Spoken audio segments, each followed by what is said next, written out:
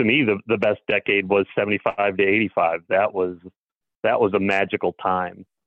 And to the little stat that I frequently put on top of that is that 78 Springer wins the title by 5 points.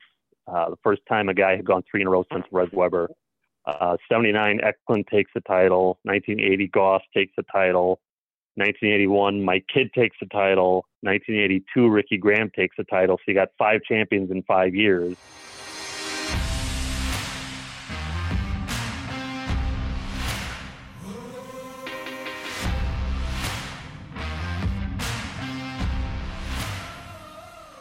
Episode 94, Tank Slapping Podcast. On the other side of the mic, Robbie Bobby, the people's champion. What's up, dude? Oh, nothing much, man. Just having a good time here, except for I'm a little bummed out. There's not any racing this weekend, really, so we're going to have to just make do, I reckon. Make do. I'm cool with a weekend off, dude. I was looking at my schedule, and I'm like, I got a race that weekend, testing, off-season race, like an outlaw race. Then we go to what's the next one? Doubleheader at Red Mile. Like, it's just nonstop races. So I'm cool with an off weekend. We actually have a local race here, but it's supposed to rain pretty heavy. So might kick it and chill this weekend. But yeah, got a good guest lined up tonight. We're going to kind of switch things up. We got Bert Sumner coming on. For those that don't know Bert, he is like the guy you need to ask when you have any sort of question about flat track history, stats, rule book, just so much info, Rob. I'm stoked to get him on and kind of just like ask some questions. Ask like he's been paying attention for a long time. He's got a lot of insights and good opinions, and just excited to have him on and just ask him a couple curveball questions. Oh, for sure, man. I cannot wait to hear what he's got to say. And obviously it's his opinion, which I don't always agree with, but I agree with it a lot of times. But one thing is, though, when he answers a question, it's because he pretty much knows the answer. He doesn't just fluff his way through it, which is really nice. I've gotten to work and come to one of his races before, so he runs a good program. So yeah, I'm really cool and excited to you mean there's people at him in our community that don't answer questions that they don't know the answer to? Like, because everything I see, it's just experts on everything. Like, I don't really know the answer to this, but I'm just going to just throw something on the wall and hope it sticks, So that's one thing with Bert, man. He's a fact guy. Like if he's going to answer or have an opinion, he's always got something to back it up. And I'm kind of the same way. Like I don't get on, synchronized swimming message boards and think I know what I'm talking about. But if there's something I feel like I definitely, know an answer to, or I have a strong opinion, I'm going to chime in. But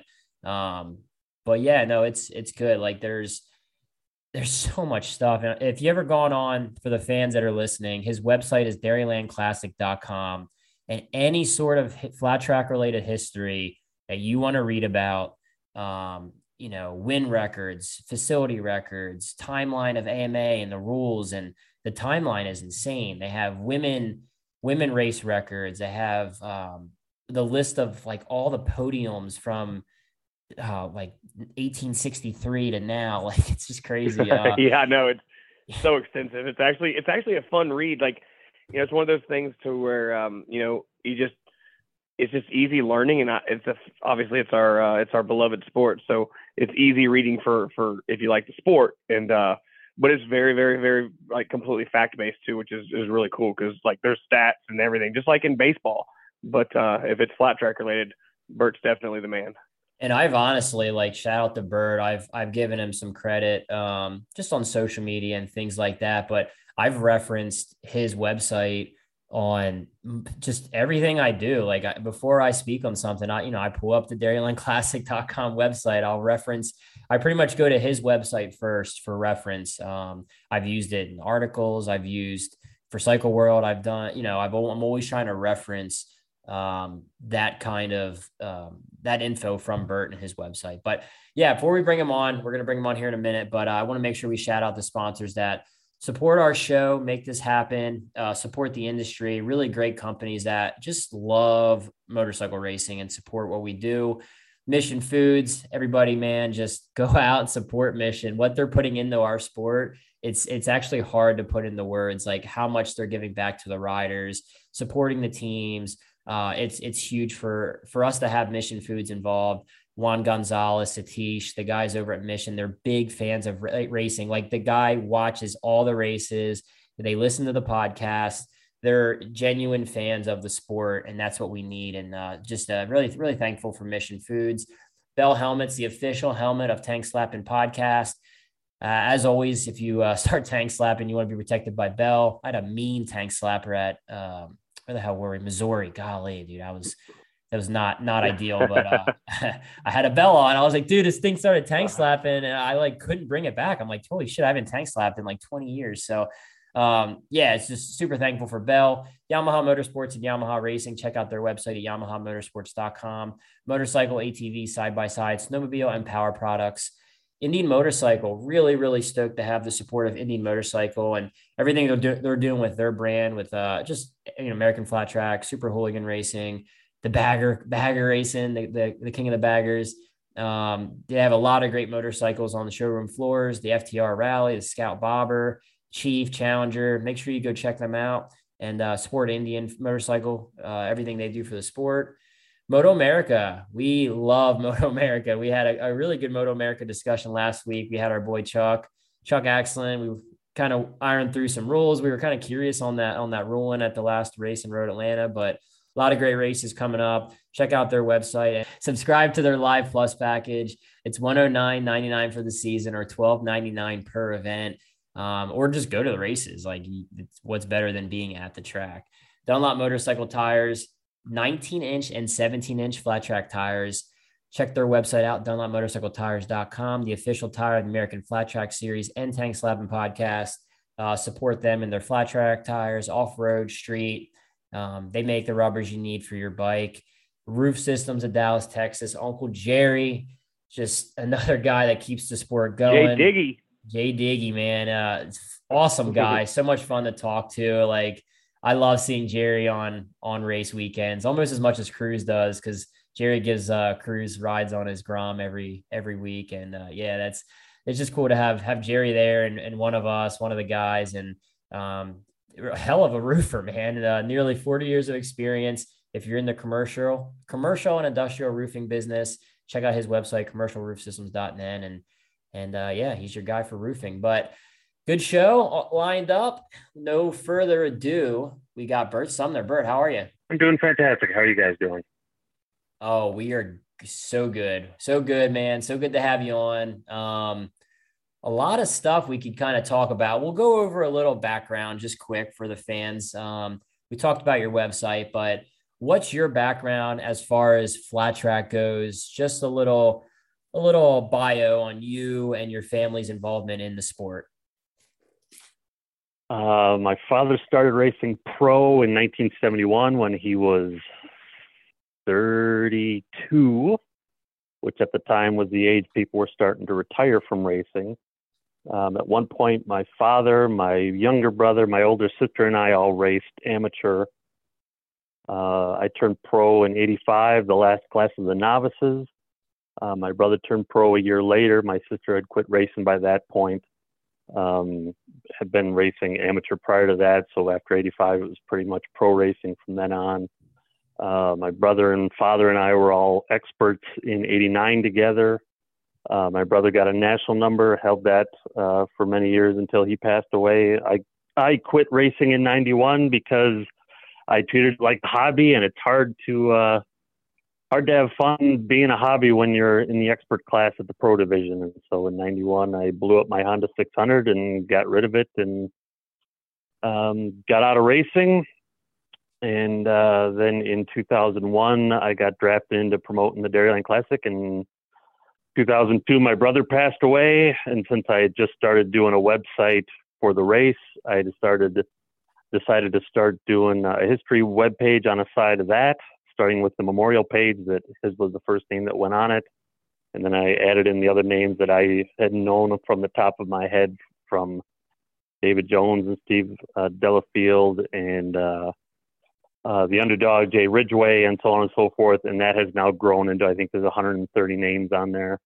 And then it just started morphing from there to more and more history stuff. And so now that's a whole nother, and you alluded to a number of the web pages that I put on there, the women's history and the veterans, or the veterans page on there, and how the different number plates changed over the years. And the new one I'm working on is year by year breakdown of the different rules things.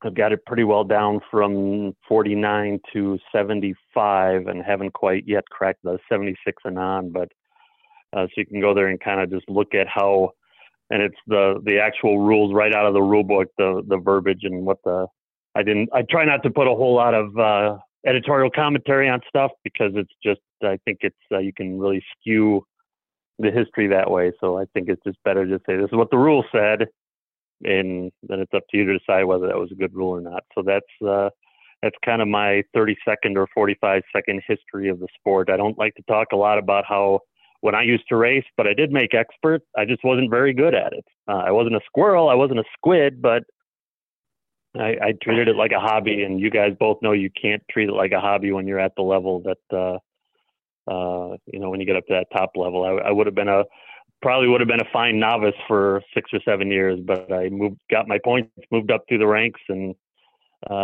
was out over my skis there for a bit. But that was my racing history, and I've been a promoter much longer than I was ever a racer.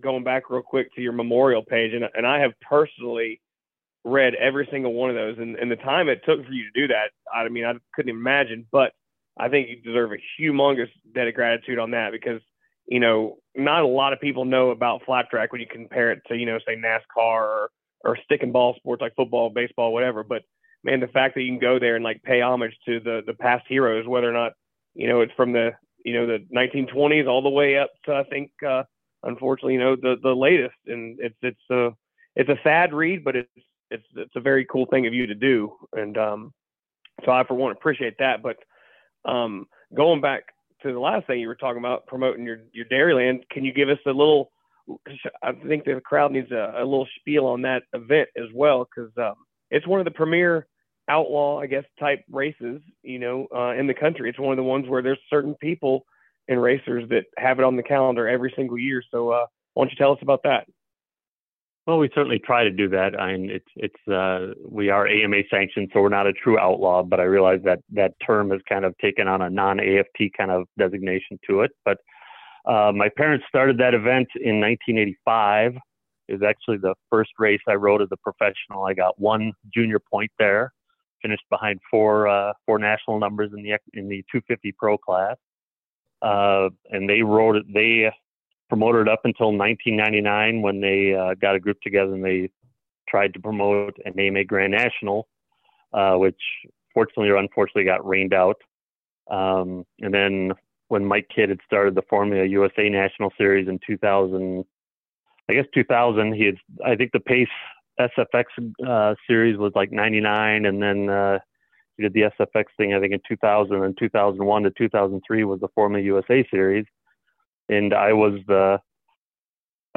had approached him. My brother and I had gone to the Indy Mile the year before, and had never been to a Formula USA or an SFX race before. And we'd been to Indy before with the Grand National Series, but this was the first time that we saw what Mike was putting together. And there were a lot of things I liked, and a lot of things that I thought could have been done differently. And so I sent him a message and expected to hear nothing back. And to my surprise, he immediately wrote back thanking me for my input. And that kind of started a dialogue and a conversation.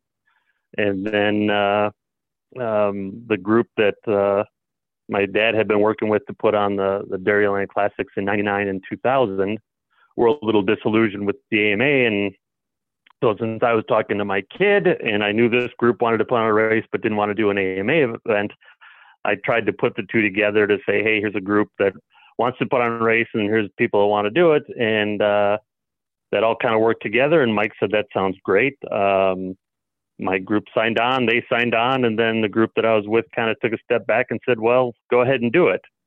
And so that was my recruitment into promoting. I had no ambition to ever get into it or start doing it or be a promoter. I had no idea how to be a promoter.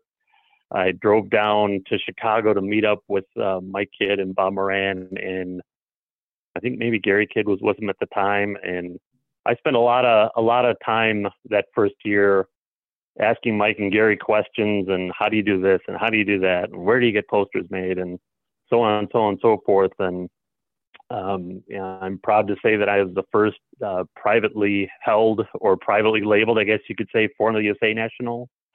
It was the only race that a Buell Blast ever won, when Rich King won it on the Buell Blast. I guess you could say never really looked back. We've been very blessed over the years. That Jared Meese was a huge supporter of ours early on. I met him first in 2003 when he was a first or second year rider. He's won, I think, 5 or 6 of our events, or 7 maybe. First one was 2009, and then he won again in 2010, 2011, 2012.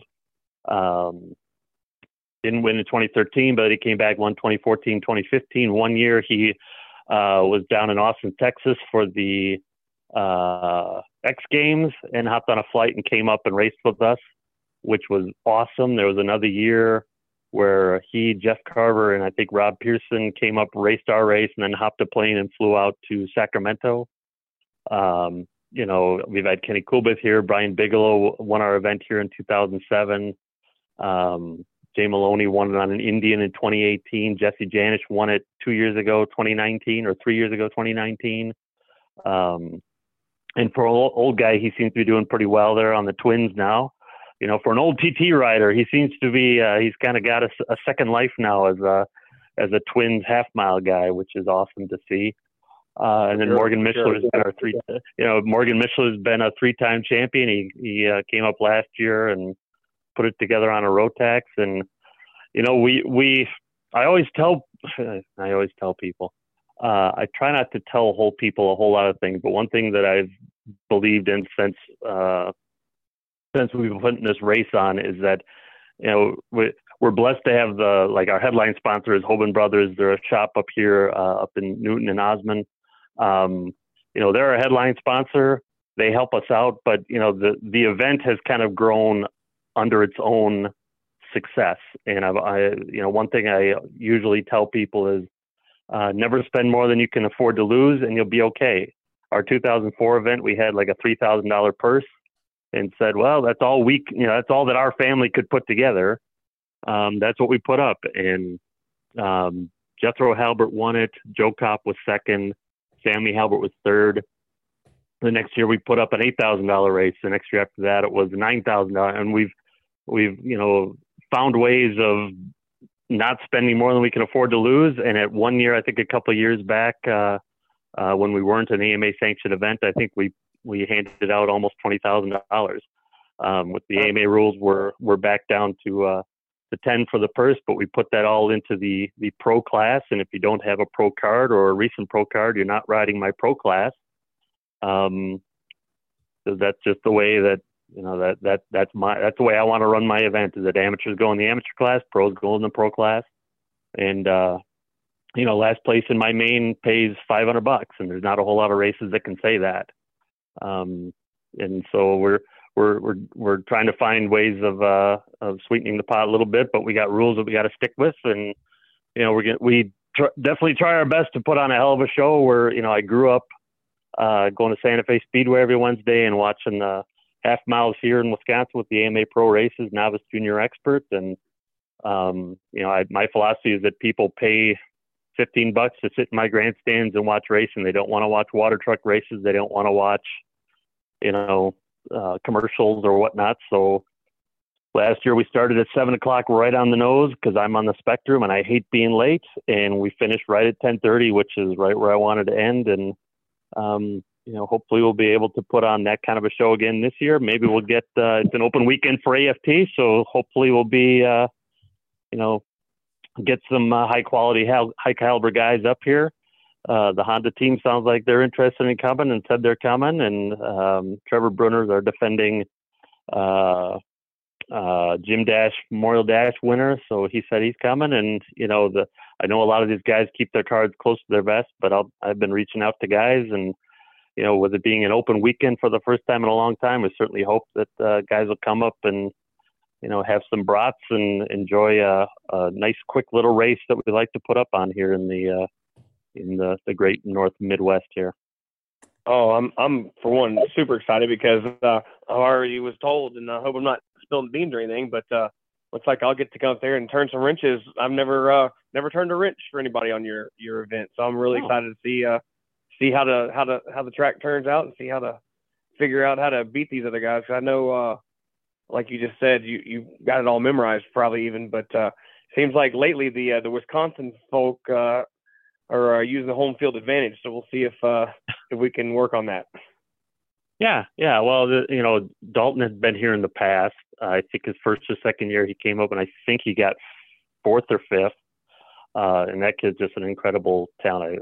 He's probably not much of a kid anymore because he's probably been around he's still, I'm just stumbling over myself, but he came up out of the amateur ranks and did phenomenal, right away. He had to take a couple of years off, and now he's back to, knocking on the door. And if he hadn't had a couple of bad outings here with I think there was a mechanical issue or he put his foot in the hole, that little things that happen at the races, but that he's got great talent. Morgan Mishler, his stats speak volumes about how well he has come along recently, and he's doing great. And Chase Setoff has had a very stellar amateur career, and it's neat to see him putting a triple digit on the factory bike. And it's a nice. I think that singles class is it's doing great things, and there's lots of mix up of who's on the podium every week, and that's one of the highlights of the sport right now for sure. Well, let's get into some. Yeah, take relax, dude. You just had two or three questions. No, I'm going to jump in here. Right. I got some nitty gritty. Like I'm trying to get some of these history questions in. And I know you mentioned, you don't like editorial stuff on your website, but this is a podcast, so we can get more opinion based here. And you got you got a wealth of knowledge. So we put together a few questions, and then I'll let Rob chime in with some follow-ups and any questions of his own. But these I have quite a few, so keep that in mind. But and some of these I've talked with you about in the past, and I kind of know the answers, but I wanted to share with our listeners. Okay. So first one I kind of want to talk is the best rider to never win a national. I know there's probably some of these have more clear answers than others, at least, a clear top two. But in your opinion, best rider to never win a national? Well, statistically, Rodney Ferris is head and shoulders above everyone else. That's a bit of a skewed question because, like, my brother and Davey Camlin came up through the ranks together, and they were pretty even through the whole thing. Davey got a ride on the Skip Eakin bike and won 4 nationals. My brother never had that level of success, but as you can attest to, especially earlier on in your career, that you got to have the right combination, the right team, the right bike, the right this and the right that. And when all those things fall into place, suddenly it's almost like a light switch goes off. So I'm sure there are countless riders out there who probably could have won a national if everything else kind of all fell together. But I think I'm sure Rodney is top of the list as far as the most podium appearances without a national win. So he was a phenomenal racer, and I was there when he passed, and that was very unfortunate. But what is I would put Rodney on the top of the list. 20 some podiums or something crazy? I think 15. 15? Golly. Yeah, I know. I believe he got 15. Well, yeah, you both. All right, I won that one.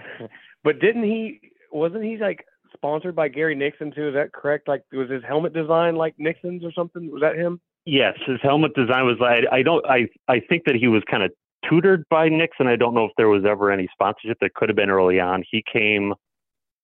I forget if Rodney was from Cockneysville or if that was where Maryland, the areas they all start to morph together after a while. But yeah. But Rodney had come up. He was 9S as a as a junior and a rookie expert, and he had that star on his helmet. But so did Jake Johnson for a while.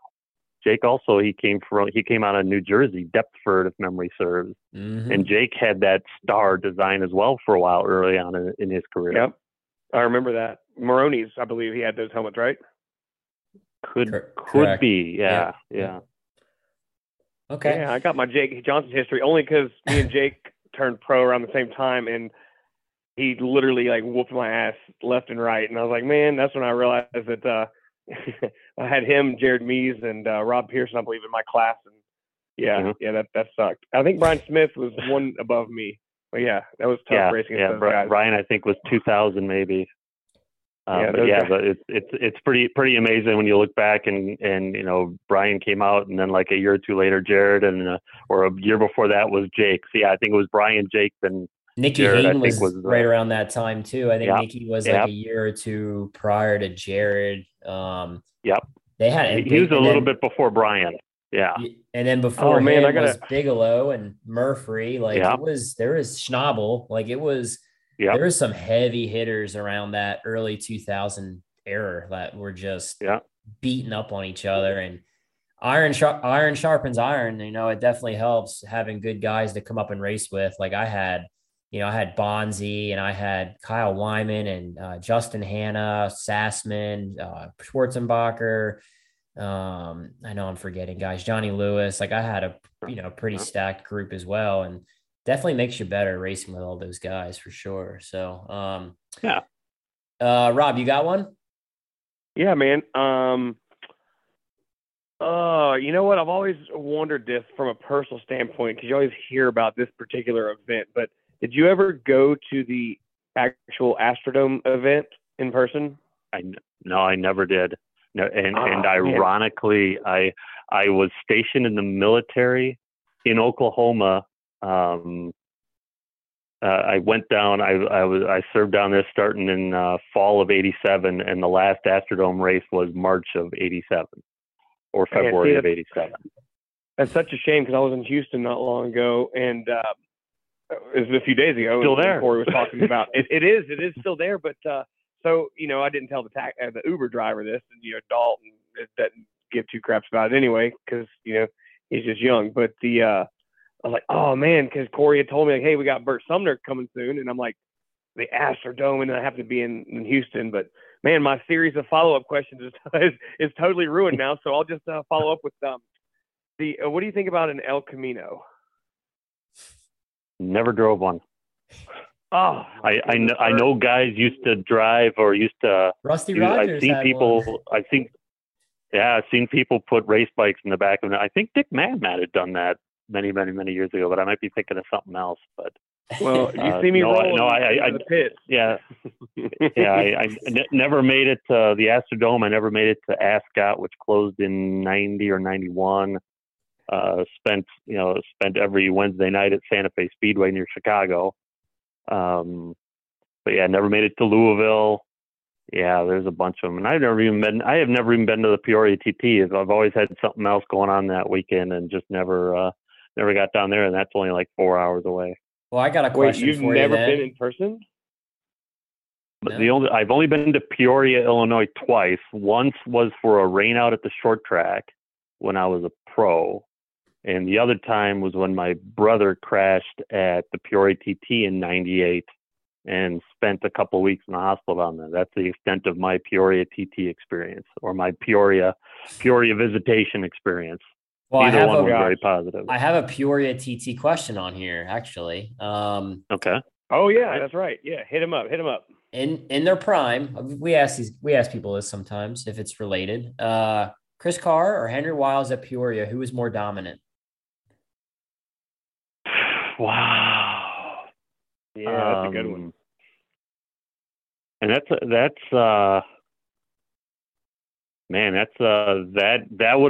would be an interesting one if it was possible to time travel and put guys, I think Carr, and I say this only because he had to ride a framer. He wasn't on a motocross. Well, yeah, bike, which probably made that a whole lot gentler to land off that damn jump. Well, and that was going to be my question too. So and Corey, maybe you can chime in with your answer, but would it be – because Chris Carr had a little bit of DTX experience, but those older KTMs, they don't really count anyway.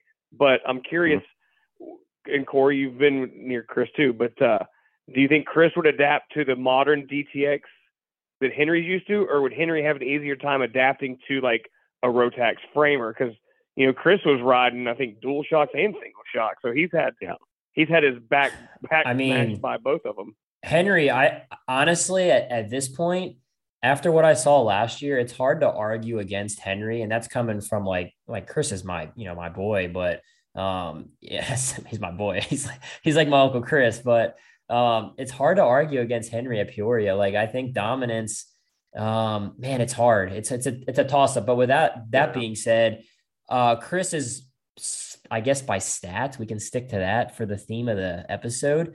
By stats, Chris is more well-rounded as a rider. He can ride everything. And, you know, he's been on the podium there on DTX bikes already. So I think it's easier for Chris to hop on a DTX bike than it would be for Henry to jump on a wood Rotex. But dude, I don't know. I think Henry could ride, you know, he could ride a Gixxer at Peoria and probably be fast. Like, yeah.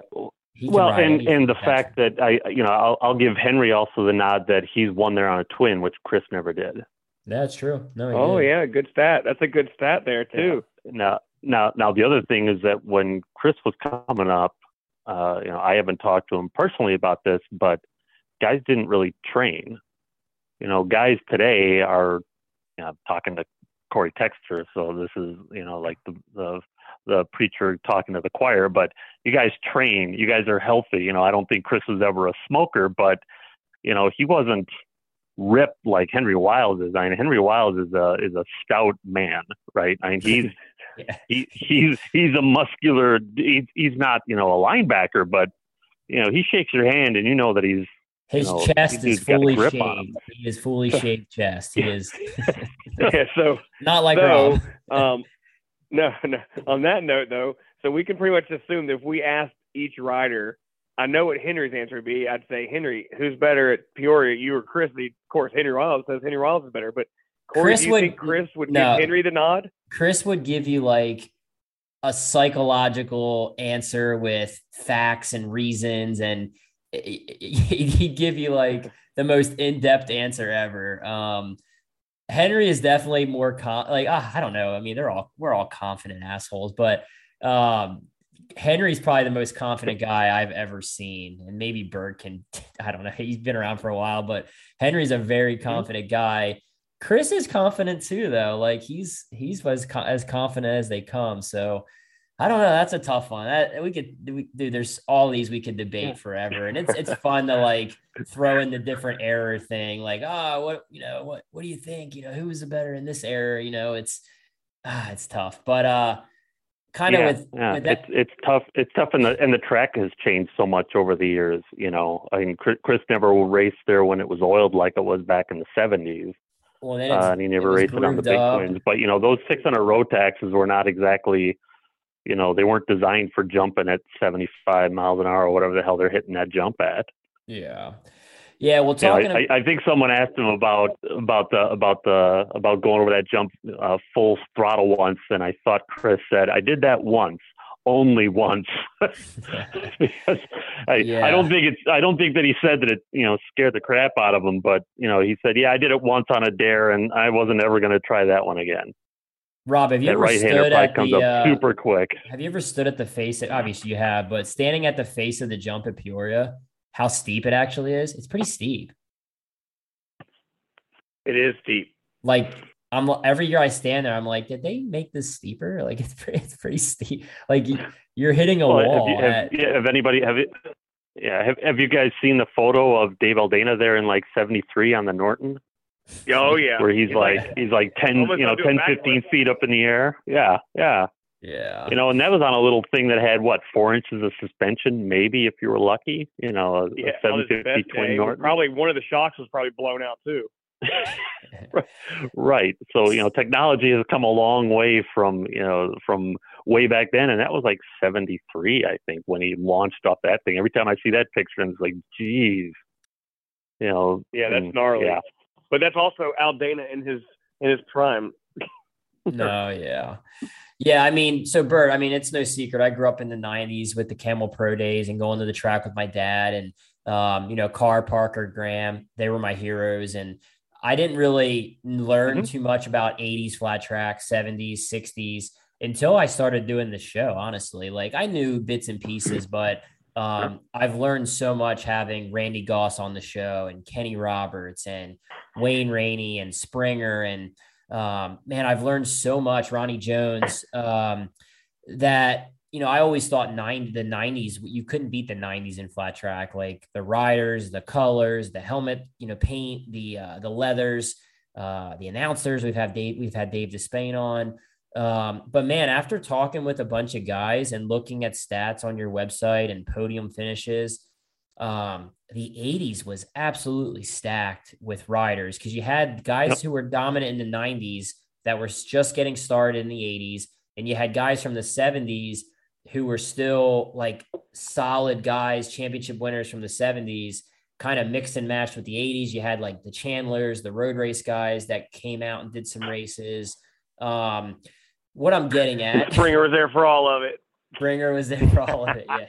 How crazy. Still there probably. What do you think, what's the most stacked decade that you've seen?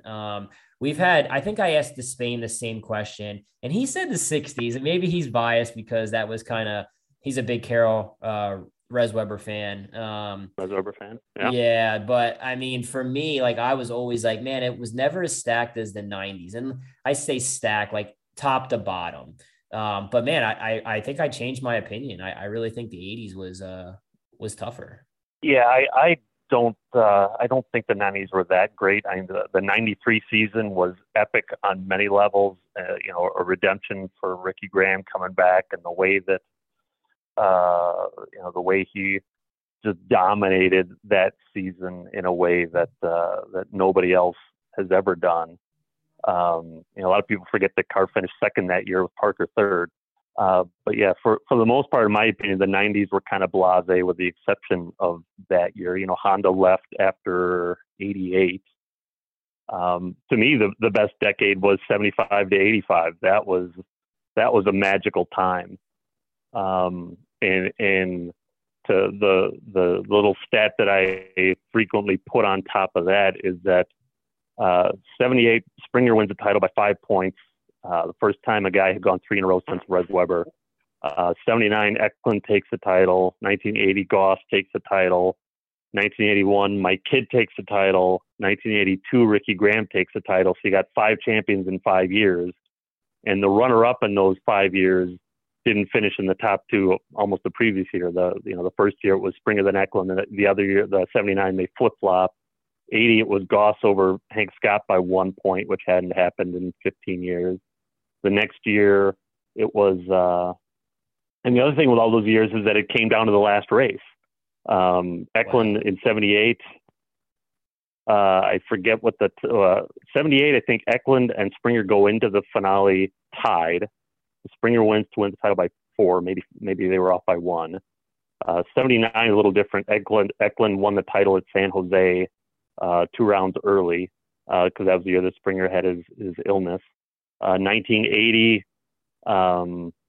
Kidd and Gary Scott go into the finale tied, and Mike Kidd finishes second, Gary Scott fourth to win the title. And Randy Goss only lost the title that year by like 14 points, but he was disqualified from the previous round and he crashed out of the round before that. Where was I? 81. It's Kidd over Gary Scott. 82. It's not Parker. Ricky Graham wins the title by 2 points over a rejuvenated Springer, who had been pretty much sick for 3 years. Then 83, Goss re-wins the title. 84, Honda comes in with Schobert and Graham, and they finish 1-2 with the epic run that Schobert has at the end of that season. And then you go into 85, where Schobert takes his first title of 3. I mean, that window there, that 10 years there was, you could back it up a few years before that a little bit maybe and get into the, 72, 73, 74. There were like 23 or 24 factory riders. in those years between all the different brands. Triumph and BSA and Yamaha was in there, and Kawasaki and Suzuki both had road race teams, and Harley had 6 or 7 guys on their squad. And that to me was an era that was magical, because not nowadays, and no disrespect for the guys that are at the top of the game now, but you pretty much know that it's going to be Jared or Breyer are going to be 1 or 2 or 2 or 1, or 2 of them are going to be on the podium almost every week, unless something goes hideously wrong. But back to late 70s or early 80s, Springer's best championship year, he quote unquote only won 7 races. And now I think 2 years ago, Jared's worst finish all year long was 4th, and he didn't win the title because Breyer beat him by a handful of points. So now, and back then, back in the 70s, they had to run XRs at like Castle Rock and Peoria and Astrodome and things like that, and the Ascot TT. And, it was perfectly expected that you weren't going to score points every single weekend. And, nowadays, nowadays, if the guy were to miss a final, it'd be like, the sky is falling. Oh my gosh, what happened now? Because that just doesn't happen anymore. Part of that is because there aren't enough racers, but the other part is that they're just so good. For a Jared or a Breyer to get like a 5th, that's like a, what's wrong with them? Finishing 5th used to be like, that was like a major accomplishment. Now it's almost like a disappointment sometimes, because they're just so good and they're so consistent. Yeah, they're almost like machines for sure, man. It's like exciting to see like almost perfection, but at the same time, obviously, it's like, man, like I want to see some other dudes. I would be the first one cheering. We got some other guys up there, but it is what it is. We can't help that, and you can't fault Jared and Breyer for their talent and commitment level. I want to shift gears though. Sorry about that, Bert. Go ahead. Just follow. No, I was going to say kind of a similar thing that in the mid '80s, Bubba Schobert was just lights out from '85 to '87. He was lights out, and then he and Parker had a really good battle in '87, and then the tide turned in '88, and then Schobert and Honda disappear, and suddenly Parker's on the top of the hill, and he doesn't really have. Carr had not yet quite gotten to that level yet, so there was kind of a malaise there where I think Parker was winning like 10 or 11 races a year every year, or 9 or 10, and virtually all the miles. I think he was undefeated on miles 2 or 3 years. And then when Carr did catch up to him and they had a 2-3 year run, then Carr went road racing for a couple of years. So that those kind of things made it would have been great to see Schobert stay. We'll never know what could have happened if he'd have stayed. We don't know what could have happened if Carr had stuck around and not done road racing, but he felt that was a challenge that he wanted to try out, and I think he'd explained it maybe on your podcast of all the reasons why he did that, or maybe not. But choices are made, things happen, and you can only race against the guys who show up to race against you. That's common throughout the thread. Dalton was a singles champion, and then he moved up to the production twins, and then I forget if he won that championship, and then he moved up to super twins, and now he's guys, now it's kind of weird because guys are going up and down the thing. It's kind of hard to keep track of where they are sometimes, and but I don't know that there's not an easy solution to that, but it is what it is, right?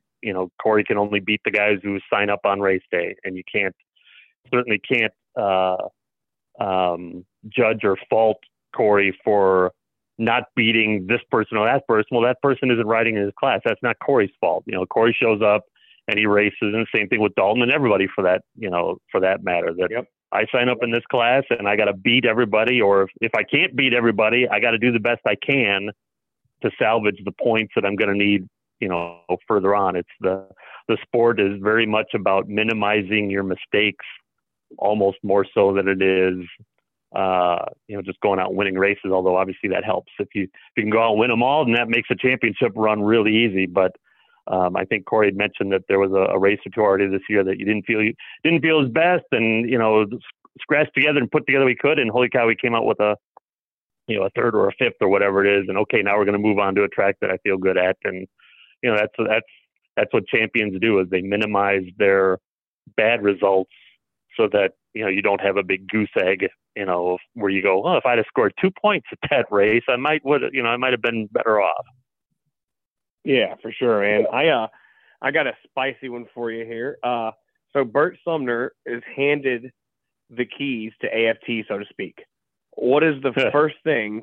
I know we could be here all night, and everybody's got their own opinion stuff, but just out of curiosity, somebody you've been promoting races and quite successfully, I might add, for I think you said since 99 or 01, whenever, a long time. Yeah, a long time. So to make a significant change, or if there is nothing, that's fine too. But and there's no wrong answer. This is your opinion, so I really would love to hear your opinion on what the first thing you would change. Framers.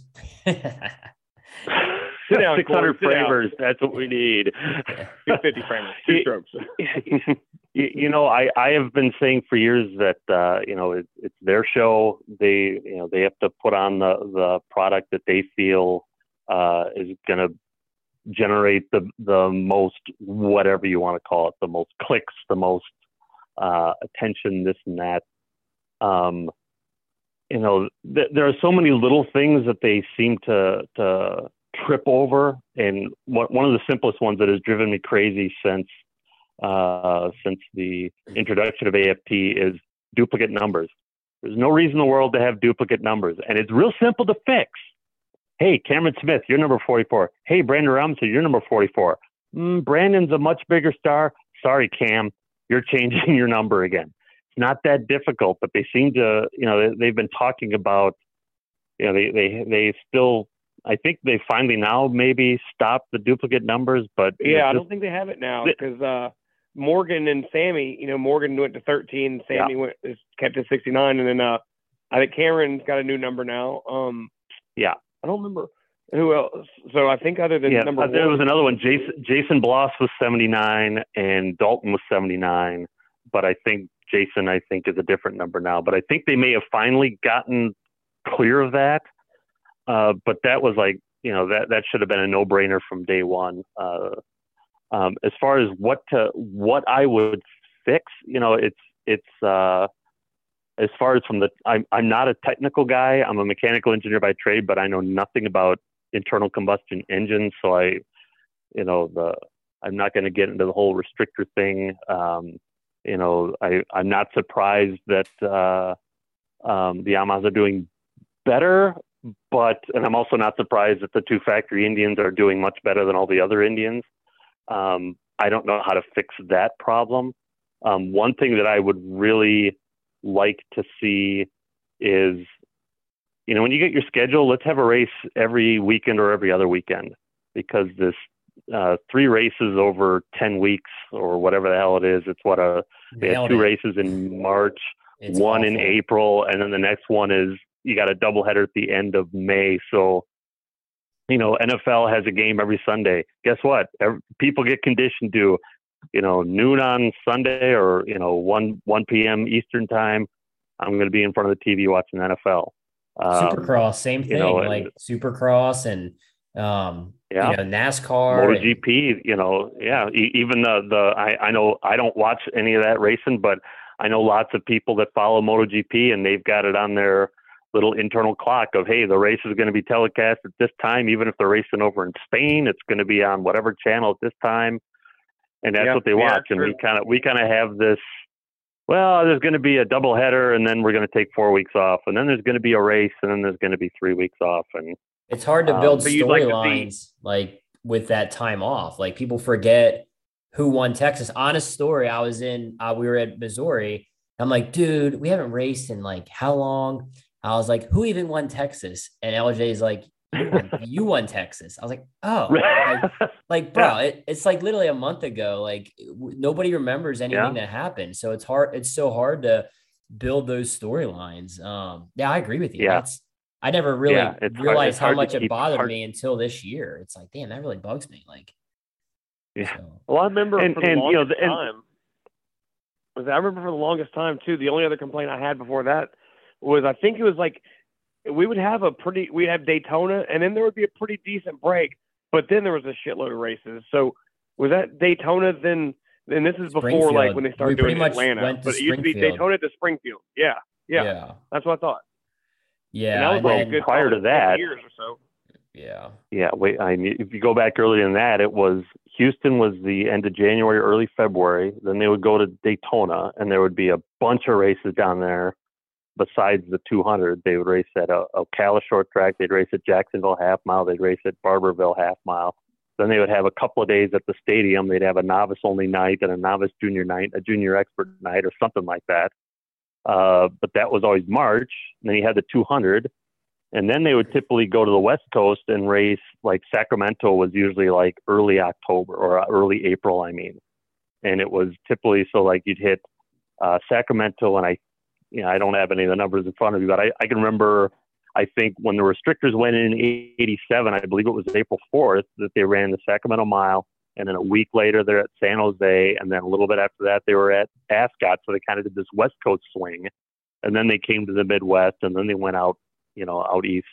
And it seemed like that every week you opened Cycle News, there was a race, or every other week there was a race in a national. And I guess I shouldn't bark too loudly about that because, for a while there, I was on an open weekend from the nationals, and then suddenly I was on the same weekend with the Red Mile or Kingsport, Tennessee. I was up against that for a while, and I was up against Sacramento for a while. And so as a promoter, that kind of sucks, where it's like, really, you take the whole month of May off, and then you got to land on my weekend, and then they take, half the month of June off.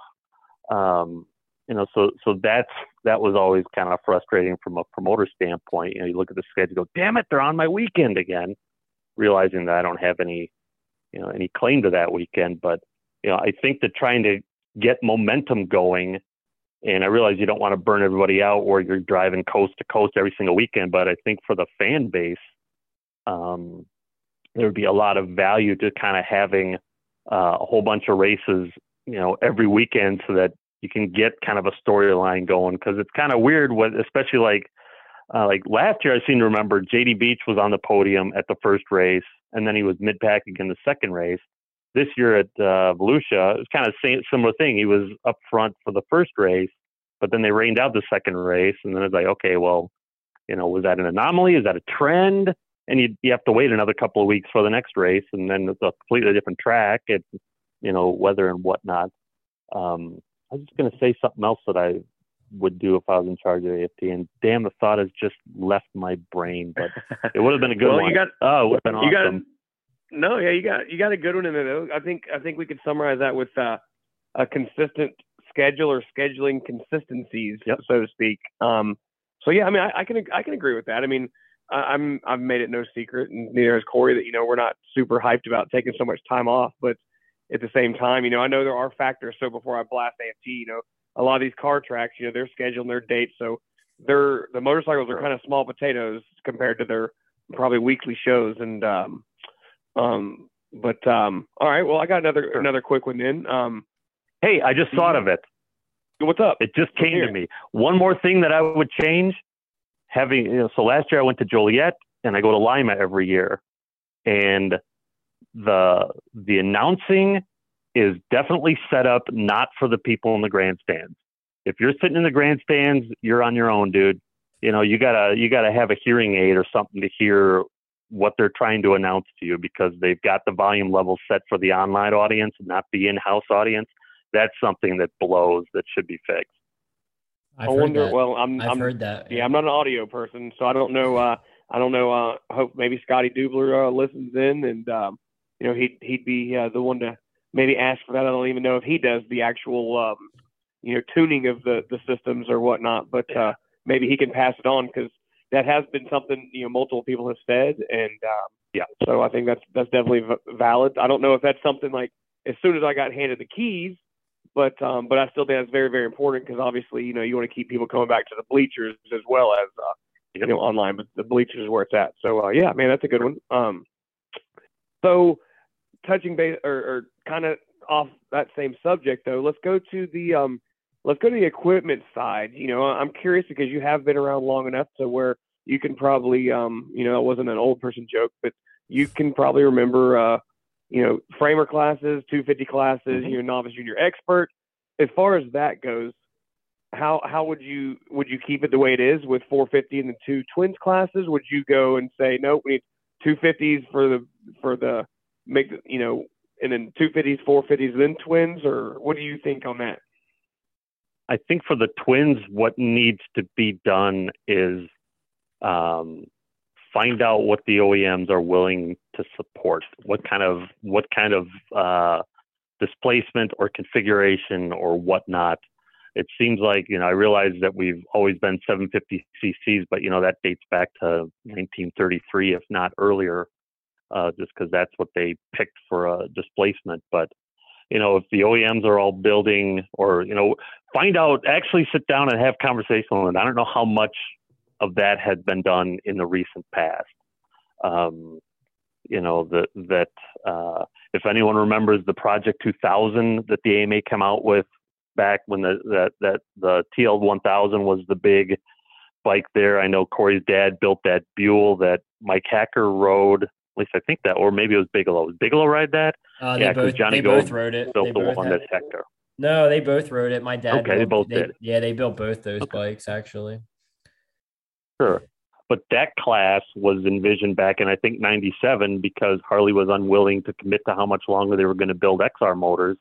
So they tried to come up with this new class that would bring new metric bikes into the series. And, the TL1000 is really the only one that evolved from that into the Grand National Series. But it seems to me that, between the Kawasaki 650 and the MT-07, it seems like there's at least bikes that are already there, but I don't know how long those are going to continue to be developed. I think someone just needs to actually sit down and talk. Well, there's so many of those. There's a lot of Cali twins that are sitting in garages right now. Like guys aren't racing them, and they were using, like, a lot of the guys were using the buy-in as a kind of an excuse, and which is fine. Like I get it. The buy-in was ridiculous, but there's no buy-in anymore. There's a production twins class where they a lot of their excuses, and mine as well. Not an excuse, but like, I don't want to go race an Indian on my production bike. At the time, like a full-blown Indian motorcycle against my Kawasaki. But there's a production twins class, and there's so many riders and equipment on the sidelines. So it's actually crazy. Like I bet there's close to 100 Cali twins that are built that aren't going to AFT races on the weekend across the country. Yeah, you go back and look, and they were, there was, I haven't collected all the data, but I'm pretty sure that right around 2015, 2016, that there were more Cowies than Harleys at a lot of events, just because the Harleys were, hard to get. And, you scored 2 podiums on yours, if memory serves. Yeah. Brian Smith was obviously, his and that one that they built were head and shoulders above all the others, but there were plenty of guys that were getting top 5s on Kawasaki's, and now where are they?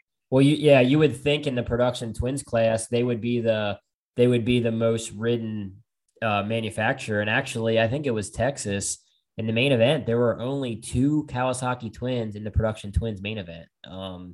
There's not many, and to your point, where are they? Yeah. Right. They've got to be somewhere. Yeah. And, damned if I know where they are. And I don't know if that's the, personally, I think the purse payout in the national is a little on the light side, but that's just my opinion. But I honestly don't know. I realize that guys are going to spend as much as they possibly can on stuff, but I'm just surprised that just 5 years ago, right? 5 years ago, 2017, the Cowie 650, 750 was like, this is going to be, obviously once Indian came in, that shifted the whole dominance of power completely away. But, the Cowies were really coming along as okay. And, they're competitive. You can go out and build one. I think Jake Shoemaker told me he spent 15th on his, and he scored 2 podiums. One was at Hagerstown. I forget where the second one was. It's like, and that's awesome. That a guy can go and put a bike together and a production bike and be competitive with it against the old XR. It's just what motivates people to go racing or not go racing. I honestly don't know. Don't know. And it surprised me because, to your point, damn well that these bikes are sitting in garages just collecting dust, and I don't get that, and I don't know how to fix that.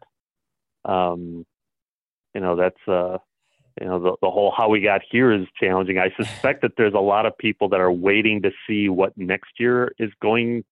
Whether they're actually going to pull the trigger on merging the class together or not. There have been several false starts during the AFT era of, yes, we're going to do this, and then wait, we're not going to do that at all. And so I think my guess is there's a lot of trepidation of nobody really knows what's going to happen tomorrow, because there's been too many times where they say, yep, we're going to do this, and then they don't. Yeah, I mean, there's nothing official. Like I've heard that's the plan. They want to do that, but what are the rules going to look like? Are they going to take back away traction control, and are they going to take back away twingled bikes on the current production bikes and super twins?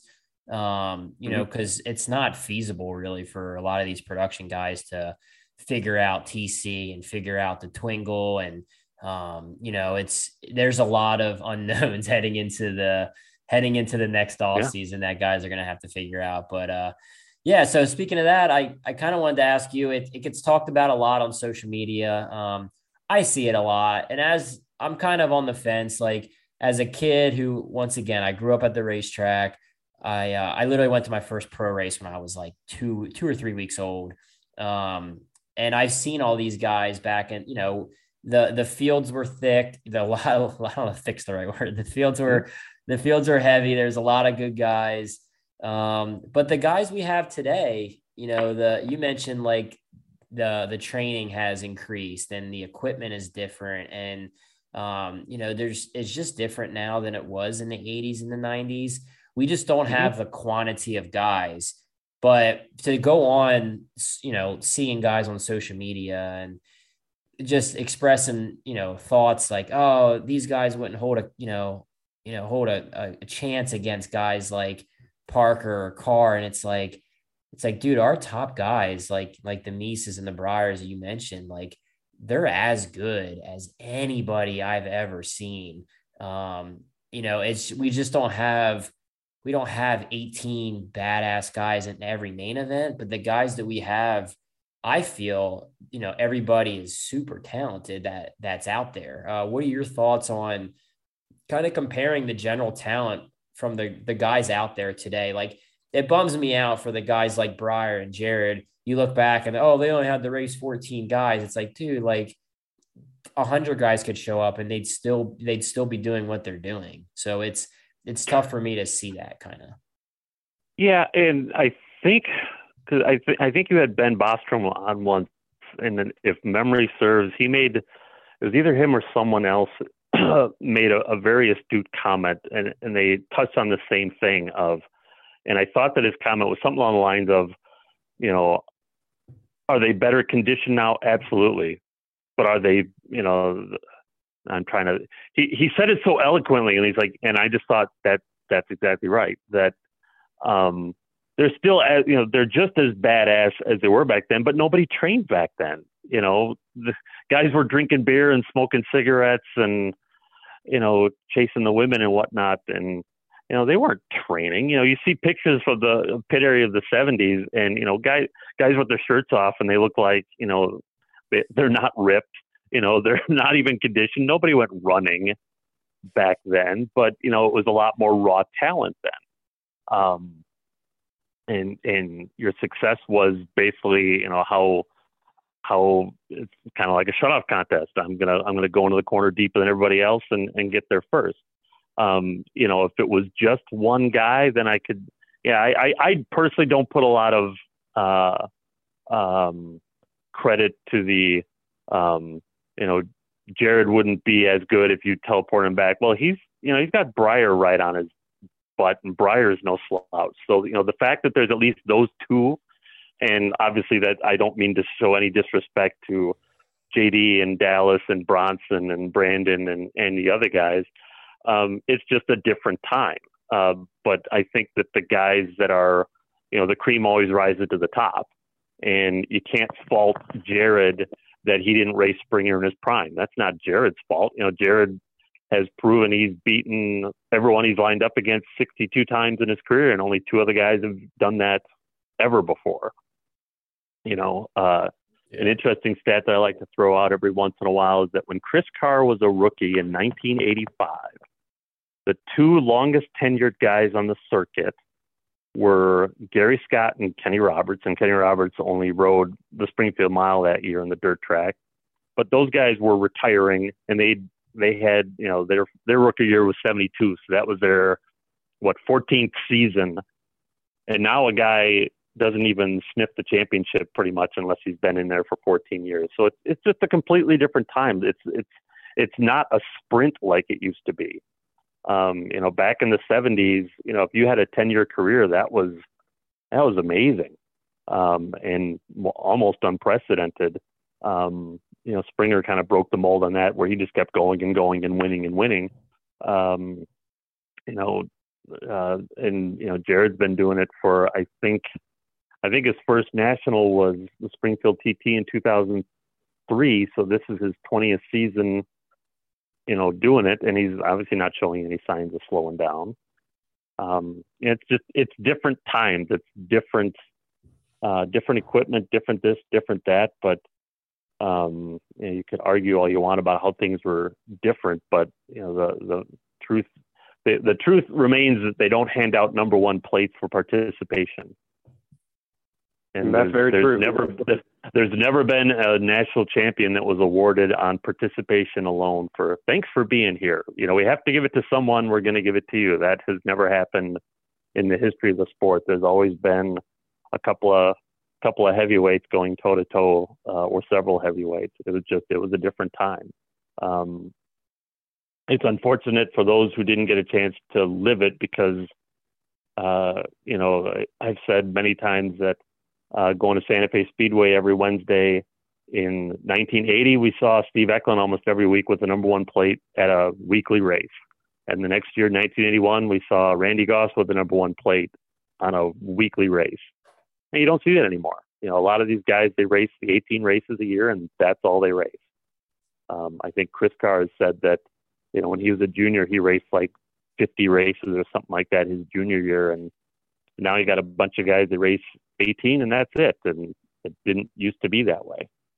But, a lot of guys back then were raced to get the money to go to the next race. Yeah, no, you're exactly right. And I think it is, from a promoter standpoint, I think it's really, really cool that, you see like Jared Mees, he comes out to a lot of races, and yeah, I mean, he wants to win money. I mean, Jared's so tight, he's still got his lunch money from, middle school, because I don't even think he made it to high school, but he's grinding, and he's racing, and he usually comes to Greenville, and I know he goes to the Throwdown, and like you said, he's got to be the most dominant rider at your event from what it sounded like you're saying. And then, same thing with other champions, hats off. Corey goes to some outlaw races. He goes to Greenville. He goes to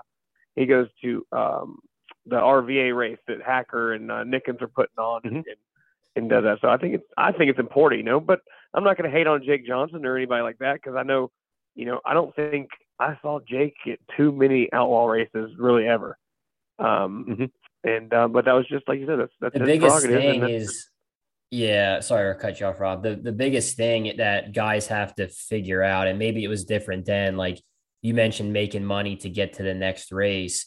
It's risk to reward for certain guys. Like for me, and I don't even know how much I should talk about like my payout and stuff like that. But for me, if I go to a local race, and I win $200 and risk getting hurt at something like that, where, getting on the podium at an AFT race is way more financially sound for many of the guys than, and I don't know what the podium bonuses were like back then. I know I see the big Camel Pro checks for the Camel Challenge and stuff like that, but it just, it's risk to reward. And maybe even guys now are so focused on training, you can make that argument that, they're training on the off weekends to be at their best for the nationals. Like how many nationals back in the day, maybe were guys, where their equipment or their body's tired from doing all those outlaw races that they weren't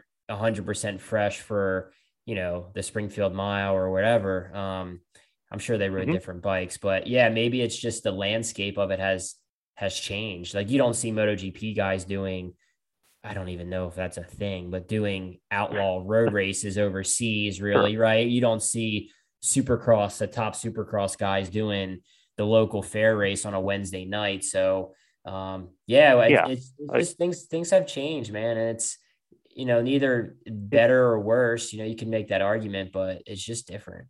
Well, it's a different landscape, and you glanced on a very valid point that back in the day, guys were riding their own stuff. And so I built this bike. I've got to pay for this bike, so I'm going to go hit these races. And there were so many more non-nationals than there were nationals. Guys like Charlie Chappell and guys like that would talk about how you could race, 5 nights a week, 6 nights a week, and make more money doing that than, holding down a day job.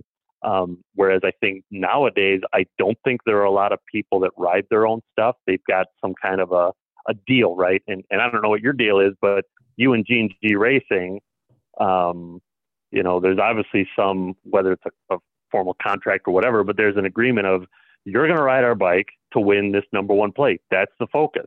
And if you go out and get dinged up, by some kid who's trying to make a name for himself by beating C-Tex, and he, puts you in the wall, now you've got a big problem because, your whole point of being on the two wheels is to win that black and white number one plate. And so, yeah, I get it that the landscape is so completely different. And now it seems like that, that maybe there's just a lot more, and I don't know how to phrase this without sounding disrespectful, because that's not what I'm trying to get at, but it seems like that whereas in the 70s, guys were they were all riding their own stuff, whereas now it's like there's guys that build the bikes and then they hire riders to ride the bikes. And if you're not able to ride that bike, you could lose that ride, and then that's bad for you.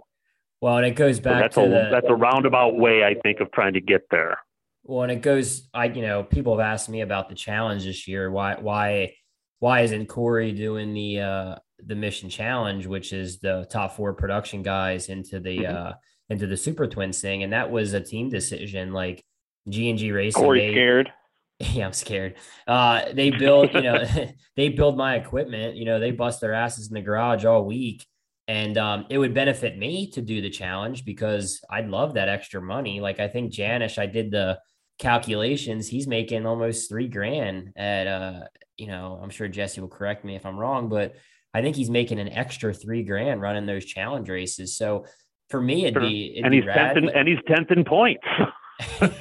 And so it'd be cool to make that extra change, but like from a team standpoint, like they need their bikes fresh. Like they're on the road all summer long. They're based out of Southern California.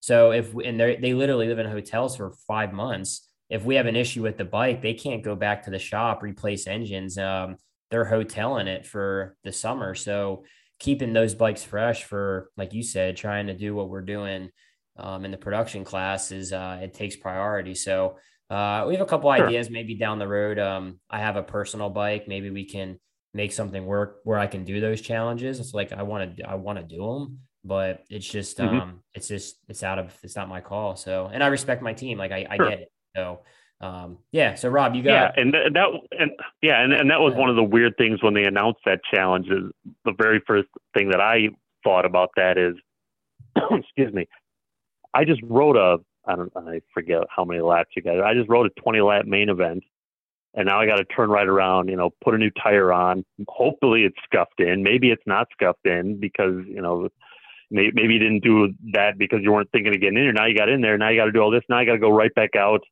whereas the Super Twins guy has been sitting there for 2.5 hours, since his semi or whatever. That's something that And I think even Jesse said that after that first race, like, yeah, he said he was pretty winded by the end of that second main event of the night. Yeah, well, I can understand why. You just rode your ass off in one main event, and then you got 10 minutes to turn around and do another one.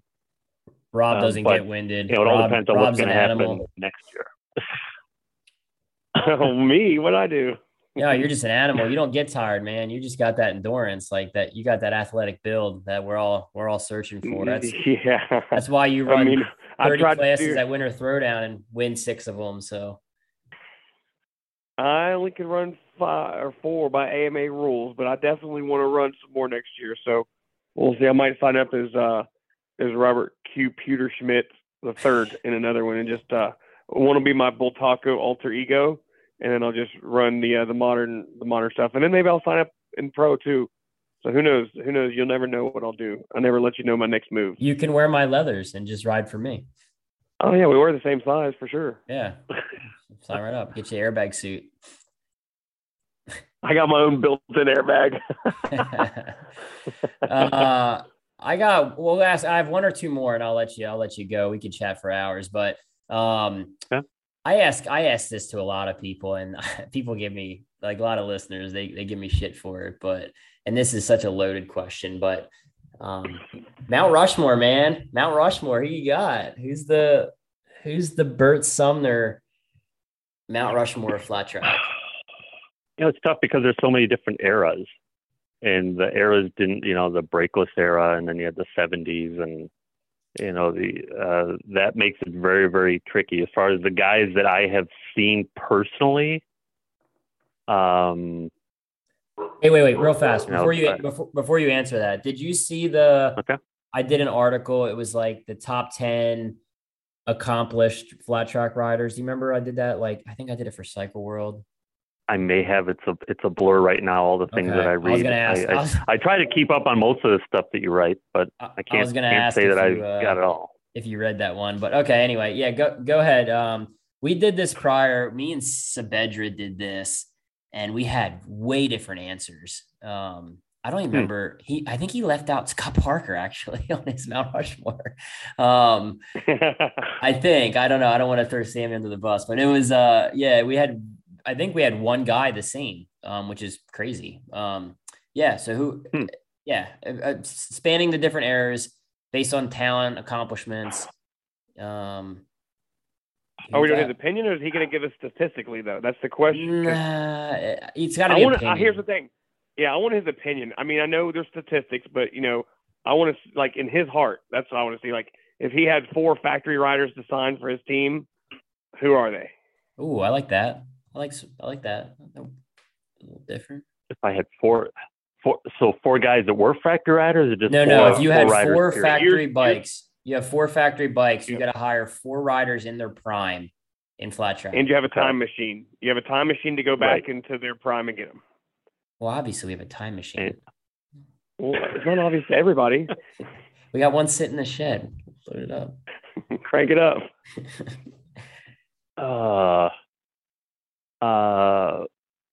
Man. Dick Man? And this Dick is, Man? Or no? He would definitely, it's a very loaded question, and it's very tough to pick. If I wanted someone that I felt was going to win any race, anytime, that would either be Dick Man or Chris Carr, or those would be the 2 that would come to mind if I was looking for, if I needed someone to win 5 short tracks, 5 TTs, 5 half miles, 5 miles. It'd be Carr and Man would be at the top of my list there, or Steve Eklund would be 2 more. Close. All right, you got 3. Geez. If you got a hell of a team so far, I'll tell you that. Yeah. Man, I wish I'd had time to actually think about this. Me and the History Amigos went through this a few years ago, and we kind of came up with all completely different answers as well. So far you've got 60s and 70s covered. Wait, you said Eklund? He was just saying, like, most well-rounded. For sure, I'd go with Dick. For sure. For most rounded, I go with Carr and Dick Man as 1 and 2.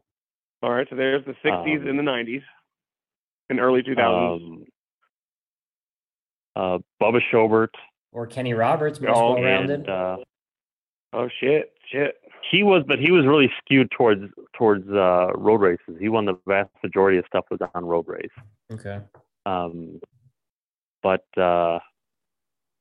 oh man, I mean, who's going to be the fourth one on that list? Since I hope he comes to my race, I'm going to put Jared Meese up there.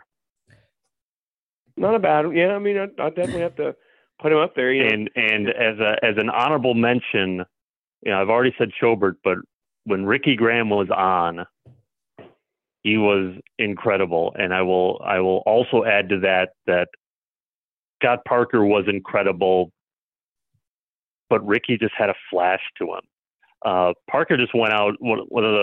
My brother went to Del Mar one year and he came back and Parker had won it again. And he told me the story. My brother's not here anymore, so I can tell the story. But he goes, yeah, that track is a shithole. It's sand and rough and guys in the pits are going, this is ridiculous, whatever. And then Parker goes out and sets a new track record. He goes, Parker just doesn't care.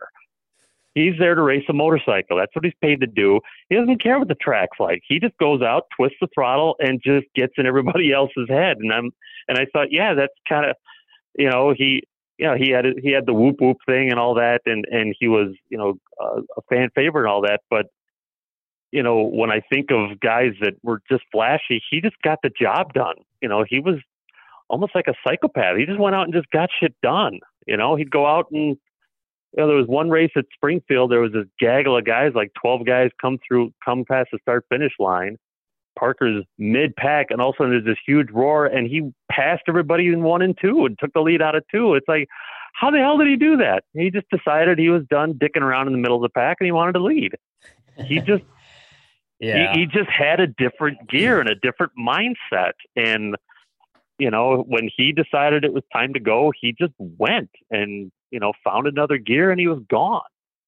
So he was amazing and incredible. Ricky was just really flashy, and Bubba was just insane with what he was able to do on a motorcycle. For me, it's the three guys I have, no matter what, is Parker, Carr, and Graham. And I know that's kind of all the same era, but you can't argue the just the stats on how much shit they've all won. Like it's insane. Sure. Yeah. And then the fourth guy is tough for me. Like I've had, man, I wanted to say I've had Schobert on there. I've had, you can almost make a Jared Meese argument. You can make, Resweber, and Dave Despain was trying to sell me on Carroll Resweber. He's like, I don't know who you got to take off, but he needs to be on there. And I was like, I didn't realize he was like, I know he was legit, but damn, like, take anybody off. And Joe Leonard won 27 races in like 7 or 8 years or something. When Joe Leonard was a rookie, he won one of every type of race out there. He won a short track. No, they didn't have short track in 53, but he won in his rookie year, he won a half mile, a mile, a TT, and a road race. Yeah, that's impressive. Right, and that was back when they ran, 750 brakeless everywhere. Yeah, and like you said, you ask, anybody from different eras, it's kind of like the whole Michael Jordan versus LeBron thing. It's like to me, sure. LeBron's not even on this top 5, and Jordan's so far ahead. But and then you ask even older guys, like, oh yeah, right. Well, Wilt Chamberlain did this. It's just everybody's got a different view depending on their era. But I mean, I definitely agree with yours for sure. And one that would always be on mine would be kind of a hypothetical, just because he devoted the rest of his time to road racing. But I feel like if Nicky did 100% dirt track, I feel like he would have been on that like Grand National Champion list. That's just my personal feeling there. Oh, no he brainer. Certainly had, he certainly had the talent and certainly had the drive. Anyone that watched him, I think he won almost every single cylinder event in 2002. I think maybe he finished. He didn't win the Tunica race that Jake won, but other than that, I think he won every other single cylinder national that year. But he probably would have won Tunica, but he, I think, did he wreck or get wrecked in lap? Yeah, he got crashed. Yeah, and then he came back to finish third, riding the walls. Yeah, I was gonna say, who starts on the back row on the single file? He was starting in the turn, kind of like against the black wall, sure. and that's an indoor, and you got to be aggressive. But he didn't wreck anybody to move to the front either. He just made it his way. So I think it's a safe bet. If a guy can will his way to a MotoGP title over Valentino Rossi, I think he could probably figure out a way to will himself to a few flat track national championships. I know it's not to take anything away, but that guy was built different. And his brother Tommy, I saw him race an XR as a rookie, and I thought he was going to be special too. But then he was, but he went road racing. But I really would have liked to have seen if Tommy had raced more flat track. That could have been an interesting story there as well. Oh, for sure. Well, they all three had the potential to, but you can't fault them. They went road racing in a time where Nicky was probably making $1 million a year riding for Honda in America.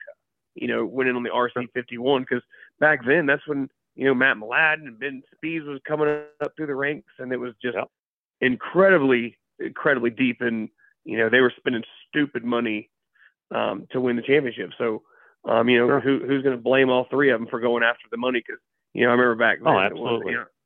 I was a pro. Absolutely. That you go where the money is, because this life is short, and if you have an opportunity to make a bunch of money doing something you love doing, you'd be a fool to say no thank you, American Honda. I'm going to sit here and run this old tired XR and hope I can will it into the podium a few times a year. But I remember seeing him I can see him clear as day on the ESAB Harley at DuQuoin, and I thought, and I didn't even realize it was Tommy Haven. I'm like, that kid is fast, and he's going to be badass when he gets a couple more years under his belt. And then he went road racing, and I don't think enough people give Tommy Hayden enough credit for how good he was as a dirt tracker. So I just wanted to say that. Yeah, no, for sure. And then I think, it's obviously going to be almost impossible to ever duplicate what they did at Springfield TT, because we see brothers and then brothers and sisters and stuff like that, but I don't know any other families with 3 riders coming through the rings off the top of my head. I'm sure there's some out there. So if you're listening, no disrespect, but we mentioned one at the start of the show. Which one? Me, my brother, and my dad were all experts together. Oh, yeah. No, I knew that, but I said brothers though. So it did. Yeah, there you go. Yeah, two brothers are just, That's badass. My goal is I was talking about it with some guys I do a bicycle ride with some older guys in town, and they're like, what's your plan, in the future? I was like, well, I don't know, this, that. I was like, I'd like to stay in shape. And then, in 12 years when Cruz can turn pro, I'd like to maybe look at, doing a pro race with Cruz. Like, I never got to do one with my dad. He was already retired. And I remember Aaron and Rich King being in a national together, and me and Shayna have been in nationals together. I just thought, man, it'd be cool if I could stay in shape and maybe not lose too much speed. If Cruz decides to race motorcycles for a long time, it'd be cool to line up with your kid at a pro race. Like I think Joe Kopp and Cody Kopp, they mentioned that they'd like to do something like that maybe at the twin level. So I think that'd be cool. Really, cool. You got time to have a few more kids, and then you could have 3 of them go out there and try to get on the podium. I'll just borrow some of Rob's kids. I'll just borrow some of Rob's. He's got like 7. So I got plenty, but no, Corey, you need a couple more. Don't be selfish. Yeah. Well, thanks for coming on, man. And we could chat for hours. Yeah, that was There's a blast. so much stuff, so much info. I've talked to you about Dairyland Classic. I've been there twice. I've been there once and it rained out, and then I was there once as a spectator. I was road racing at Road America and came over to spectate. So high quality event, man. Yeah, everything you guys do there, it's efficient. We have a lot of the same thoughts on promoting races, and maybe I'll get a chance to get up there and race. I've been asking you a couple questions about it, so would like to get up there and do it. So yeah, for those that don't know, it's Friday, June the 3rd at the Sheboygan County Fairgrounds in Plymouth, Wisconsin. We do track prep from Sunday through Friday so that we don't have to do any water truck races once the racing starts. And I'm on the Spectrum, so I start practice right at 5 p.m. right on the nose, and I start my racing right at 7 o'clock on the nose. And if I'm a minute late, I am losing my mind. I tell everyone in the pit area every year that the most important people on the facility grounds are the people in the grandstands. If we keep them happy, if we give them a good show, if we're on time and we're doing what we're supposed to do when we're supposed to do it, hopefully they leave happy and come back and bring a friend with them next year. If we piss them off, not only will we never see those people again, they will tell everyone they know what a crappy show this is and what a crappy sport it is, and we're going to lose a whole bunch of people. And for 21, 22 years now, we've been able to put on a high quality event, and I'm very proud of that. And I try to put on an event the way Santa Fe Speedway used to do it, and I've had several people tell me that it's pretty damn close, and that's the highest compliment that I could ever ask for, because that was an awesome show. Absolutely, man. Yeah, and your reputation speaks for itself. So yeah, definitely all those people out there go to that event because I'll be there. So and but no, it'll be a good event. I'm really looking forward to it. Like I said, I've seen it from a spectator during a road race, and then looking forward to turning some wrenches and trying to see my guy go fast up there. Awesome. Looking forward to it, guys. Cool. Yep. Thanks a lot for coming on, bud. Thanks, Bert. Hey, I appreciate it very much. Thanks for having me. Oh, anytime. Yep. All right. There. You bet. Take care. Oh, man. Such a wealth of knowledge. Like just a straight dictionary. I love it's like, the dates, like, and he's like, oh wait, he caught himself like there was no short tracks in 1953. Like, who knows it off the top of their head but Bert Sumner. I know. I wanted to throw out like who won the Springfield Mile in 1985 in the spring, like just to see if he knew, like throw out some random fucking doozies just to see. I know. Have him throw them out. So I would say, Springfield, he would have probably known that answer. Now, if you would have said like some obscure, like maybe only one time event that was just a so-so race, and he might be like, well, let me look up that. And I think that would be easier. I think knowing like the one-off events, like, okay, so who won the Cow Palace at San Francisco, the concrete indoor they did in, I think it was 2006. No, we did it in like 02 or 03. So yeah, it was Chris Carr. I was there. Yeah. So it's like, but like, I don't remember who won Springfield in 2015. Like, I don't remember that. Like, Jeez. Did he? Probably. Me or Willie McCoy. No, right? I don't know. Willie retired. No, he was still running then. I don't fucking know. I mean, I don't know either. Bert, come back on. Now I'm gonna I promise you, I'm gonna look it up before we hang up. Him chiming in all the champions from 75 to 85. I was trying to think like who all won. Like, how far back do I know? It's like, well, I know Parker, 90, 91, Carr 92, Graham 93. And then back to Parker, I think it was like 94, 95, 96, 97, 98, probably. I forget. I don't know. Yeah. I don't know. It was a lot. And well, then there was Carr won in 99. There's always like eras, because like we like the Parker era, and then like Carr kind of dipped in the Parker era, took a few away, but then Carr had his time.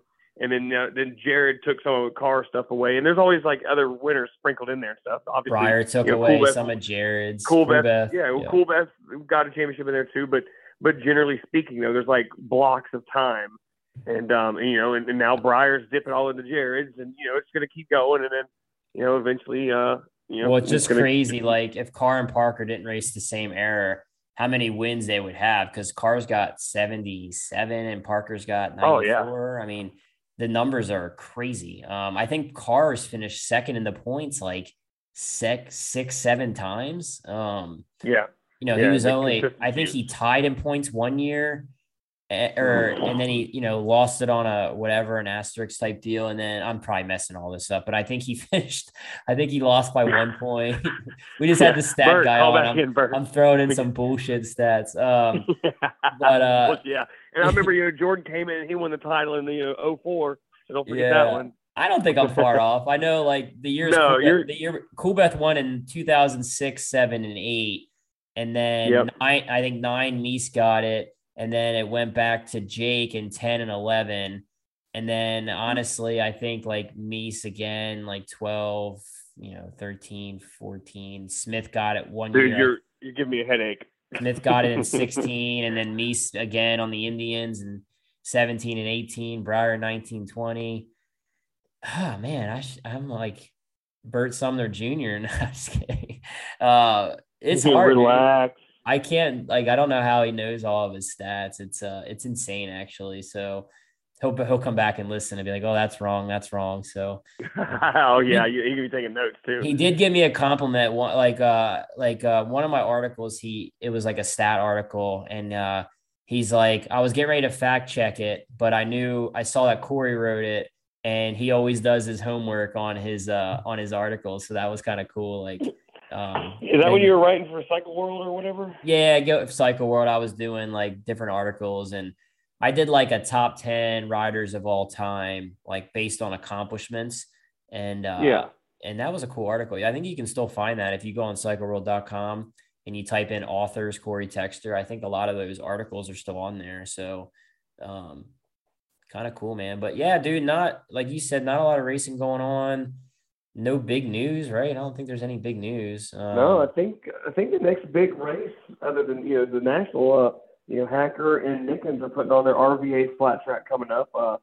We just had a Lima amateur race. It went pretty well. Most of the usual suspects finished up front. So are you going to the RVA race? Are we going to see you there? Yeah, of course, man. My buddy Hack wouldn't let me live it down if I didn't support his race. So I'm excited. I hear Jared Meese is coming possibly. So that'd be cool. I'm hearing a lot of big names. Of course, they made it a 2-day show. So, they took after Corey Texter, who Corey Texter took after Robbie Bobby on these, multiple day shows like Greenville. It's been a 2-day show for 12, 15 years or so. So, they slowly come around to see that Rob was always right, but it's good. I'm happy that everybody's doing that. Yeah, your check's in the mail. Your check's in the mail for that idea. Yeah, I bet. But no, I'm really kind of miking them. Yeah, miking them do a good program. They get great spectator turnout. They've got the best timing and scoring guy in the business doing this stuff. So, yeah, man, it's just a home run on all counts. Yeah, I'm excited. It's a fun little event. The track's dicey. It's cool. They have a PW class. Cruiser can get out there and run, and I can race. And yeah, it'll be a good weekend. I love going down there. The fans actually are stoked. I have a lot of fans that come up and just thank me for coming. Like, it's nice to feel appreciated. It's like, it's cool. And it's just a little small track, but it just goes to show, you put in a lot of effort. Even a small track can be really fun. And last time they were out, I know you've got some good paychecks there for any racers that are thinking about going. Take some of Corey's lunch money if you can, because Corey goes pretty fast there. But Jared will be fast. The Honda boys are always fast, so it's going to be a good time. Yeah, 13th and 14th, I think it is. It's not this coming weekend, but it's the next weekend, and it's in Capital City Speedway, and I think it's Ashland, Virginia. So, no, I'm stoked for it. It'll be cool, man. Yeah, appreciate the fans for tuning in. As always, subscribe on iTunes, SoundCloud, and Spotify. Keep us going. Leave us a review. Tell us how much you dislike or like what we're doing. It definitely helps. And shout out to the sponsors that make it happen. Mission Foods, Bell Power Sports, Yamaha Motorsports and Yamaha Racing, Indian Motorcycle, Moto America, Dunlop Motorcycle Tires, Roof Systems of Dallas, Texas. And just, again, all the fans. Appreciate you guys. We got some good ones on deck. Keep the shows going. Appreciate you, Rob, for taking time to come on. And heck yeah, it's always fun, man. I couldn't turn it down no matter what. But it was a good show. Man. It was a lot of fun. That's a wrap. Until next time, we out.